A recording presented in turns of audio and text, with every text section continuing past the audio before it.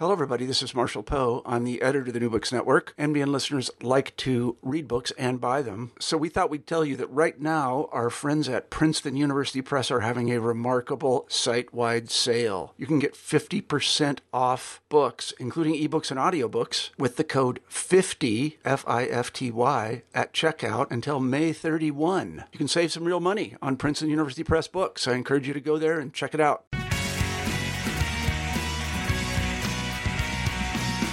Welcome to the New Books and Political Science podcast. My name is Heath Brown, and today I'll be talking to a former guest on the podcast, Frank Baumgartner. Frank's been with us before talking about a previous book.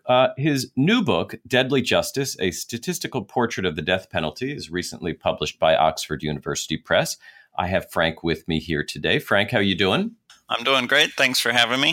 Yeah, thank you. We've worked out our technical problem and now can hear more about the book. And before we get to the substance of the book, maybe you could tell us just a little bit about your co-authors, your number of co-authors on this book. Sure, I'd be happy to. I have 4 co-authors. They were all undergraduate students of mine here at the University of North Carolina.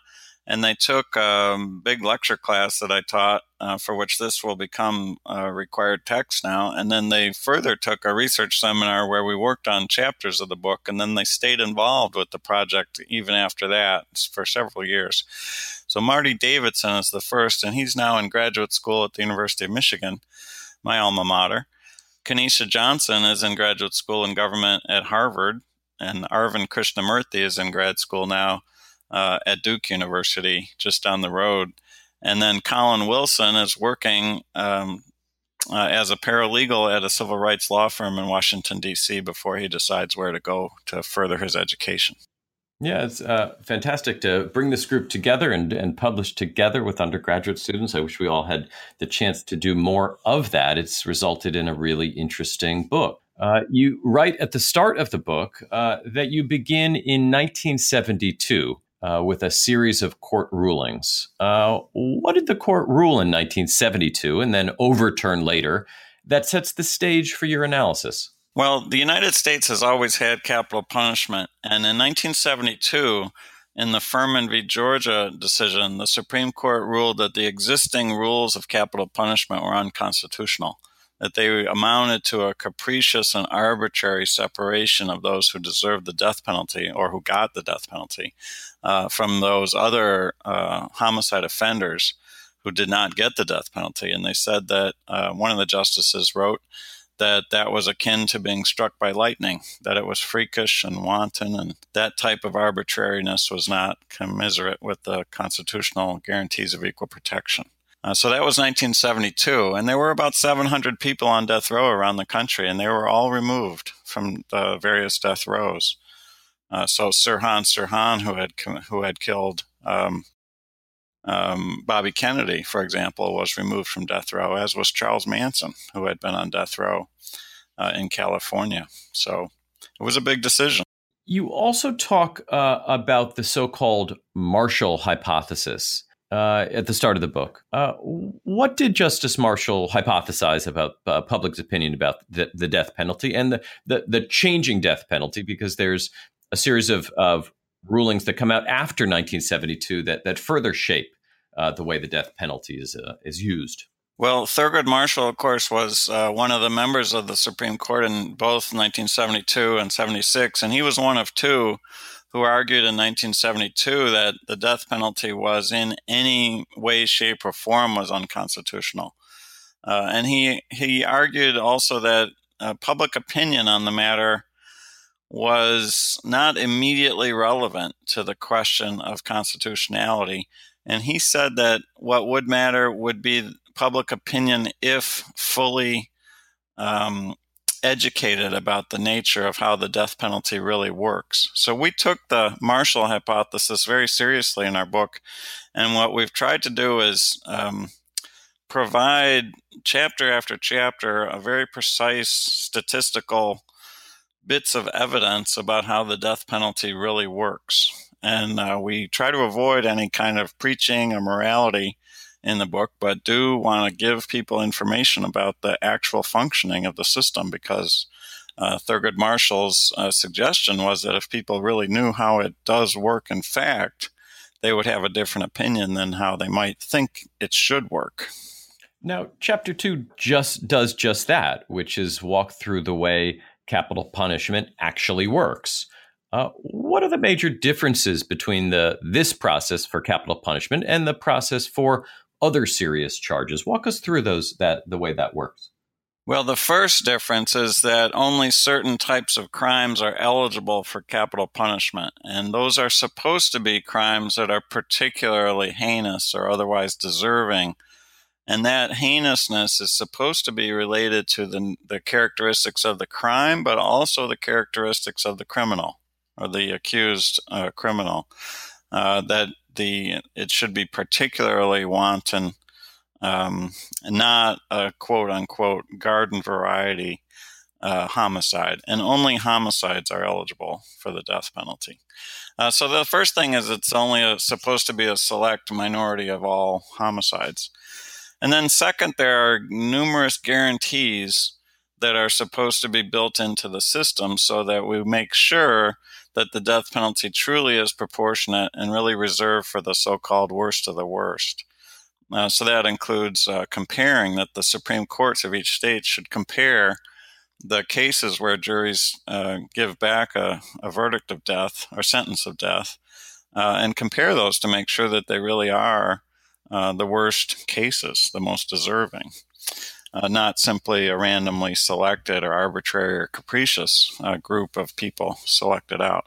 And then there's guarantees of direct appeals through the state Supreme Courts and at least one direct appeal through the federal system so that no inmate could ever be executed in the United States since 1976 without the federal government reviewing the state case, because over 90% of all criminal cases are held in the state courts, not in federal court. Now, homicides are the primary crime to consider here, and you write that, and I quote, "Compared with other similar countries, the United States faces an epidemic of homicides, and this has been true throughout our history." Which statistics best illustrate this epidemic that you describe? Well, almost any way you look at it, whether it's the number of homicides, the United States will have on any given year somewhere between 10 and 25,000 homicides. At the peak, which was in the 1990s, there were over 20,000 homicides in our country in a given year. When I was growing up in Detroit, Michigan, there was routine that there were 1,000 homicides just in my home city in a year. So that's 3 per day. So we have just an astounding amount of homicide in our country compared to other similar countries. In Canada, England, France, Germany, other countries of similar economic status, we have more than 5 times as many homicides per capita. Now, who is likely to face execution? And do these patterns of who commits serious crimes align with who actually faces the penalty of death? Well, that's the real crux of the question. And so we spend a lot of time trying to first understand who commits homicide and who is the victim of homicide and how is that distributed around the country, and socially and demographically, what types of people tend to be victims of homicide. And when you look at that, you see it's pretty well distributed around the country. There are some hot spots. For example, New Orleans, Louisiana has much more violence than other cities, but there's a number of relatively violent places. But the greatest number of homicides, for example, are in Los Angeles, because Los Angeles is a very big city. And when we look county by county, Los Angeles is the center with the greatest absolute number of homicides. But when you look at who gets the death penalty, I should say one other thing about the homicides, it tends to be a young man's game. Young men kill other young men. And that tends to be also within racial groups. So young white men carry out homicides where their victims are other young white men for the most part. And it's rare that women commit homicide, and it's quite rare that women be the victims of homicide, statistically speaking. When we look at who gets executed, which is the focus in our book, It turns out that if you kill a woman, you're much more likely to get the death penalty than if you kill a man. And if you kill a white woman, you're even more likely. Some other things that are characterize those who get executed is what decade was it when the crime occurred? It needs to be in the 1980s or 1990s because the death penalty varies dramatically over time. And it really should be in Houston, Texas. Houston, Texas, Harris County is the epicenter. So a person who committed a crime in, say, the early 1990s, who had a white victim, a white female victim in particular, especially if he was an African-American male as the perpetrator, who committed that crime in certain jurisdictions, particularly in Houston, Texas, that person might have 100 times more likelihood of being executed than someone who committed a similar crime in Atlanta, Georgia, or Los Angeles, California, or Philadelphia, or Miami, Florida. So it's about who is involved. It's about where it occurred, and it's about when. And those things, it's hard to argue that those are consistent with the constitutional guarantee of equal protection. Not everyone who's sentenced to death is put to death. Once sentenced, what do we know about the chance of actually being executed? What portion, for example, of those that are sentenced are overturned later or exonerated even? How does the break down that way? It's a great question. We devoted a chapter in the book to the question of reversals. People will be very surprised, and we were surprised to find out that among all those cases that have been fully reviewed, only 16% of death sentences are actually carried out. We've had over 8,000 death sentences, but only about 1,400 and some executions.